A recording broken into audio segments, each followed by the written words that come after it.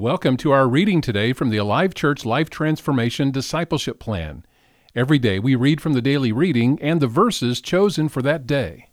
On week 38 of our Life Transformation Bible daily readings in our discipleship plan, accountability is our focus this week. I invest my life responsibly and effectively for God's kingdom.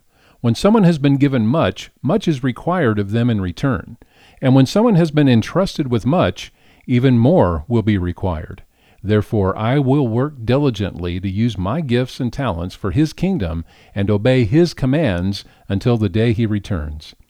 As I am faithful to invest my life into His kingdom through my work as I watch for His return, opportunities and responsibilities will increase.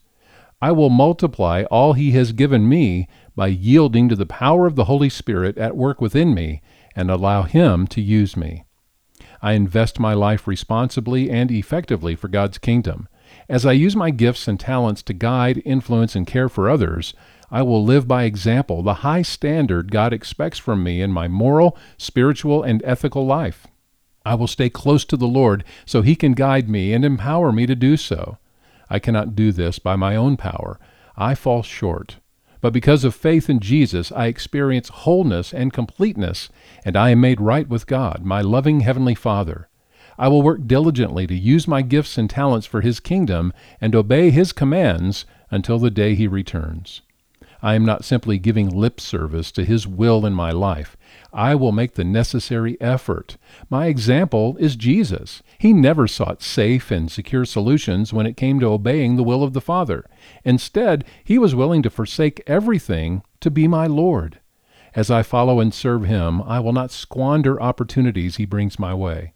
My responsibilities involve the eternal destinies of others, a job description that causes me to be vigilant in discovering and doing God's will. I will not be satisfied with the status quo. God has given me gifts and talents to benefit His kingdom, and I accept the responsibility. I invest my life responsibly and effectively for God's kingdom. Delayed obedience is disobedience. Unused resources and opportunities will disappear. Undeveloped relationships and ideas will fall by the wayside. Consequently, I will develop the gifts, talents, and skills He has given me so I can more effectively point others toward Him and make the most of every opportunity. Faith makes maximum use of resources. Thus, I will be active in my faith today, and faith will cause me to operate freely without worry and self-centeredness by enthusiastically pursuing God's will for my life. My faith is built on the only foundation that will last: Jesus. He is my reason for being and has promised to reward me as His faithful worker. One day I will stand before Him, and everything I have done will be judged. Because of my faith in Him and His faithfulness to me, I will be welcomed into His kingdom and hear Him say, "Well done, my good and faithful servant." I will work diligently to use my gifts and talents for His kingdom and obey His commands until the day He returns. I invest my life responsibly and effectively for God's kingdom. Day 6 of Accountability. Spiritual Gifts. 1 Peter 4:10 and 11. God has given each of you a gift from His great variety of spiritual gifts. Use them well to serve one another. Do you have the gift of speaking? Then speak as though God Himself were speaking through you. Do you have the gift of helping others? Do it with all the strength and energy that God supplies. Then everything you do will bring glory to God through Jesus Christ. All glory and power to Him forever and ever. Amen. Romans 12, another place where we find out about spiritual gifts. Verse 4 to 8. Just as our bodies have many parts and each part has a special function, so it is with Christ's body.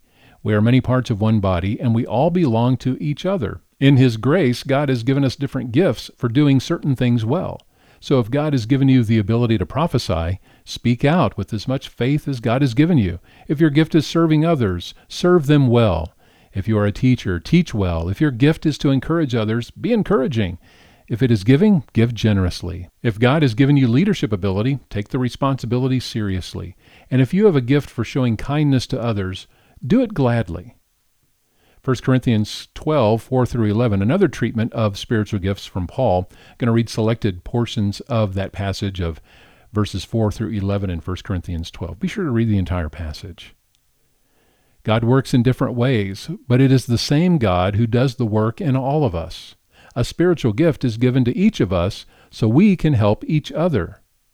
It is the one and only Spirit who distributes all these gifts. He alone decides which gift each person should have. Ephesians 4:11-13. Now these are the gifts Christ gave to the church: the apostles, the prophets, the evangelists, and the pastors and teachers. Their responsibility is to equip God's people to do His work and build up the church, the body of Christ. This will continue until we all come to such unity in our faith and knowledge of God's Son that we will be mature in the Lord, measuring up to the full and complete standard of Christ. And our memory passage this week, Romans 3:23 and 24.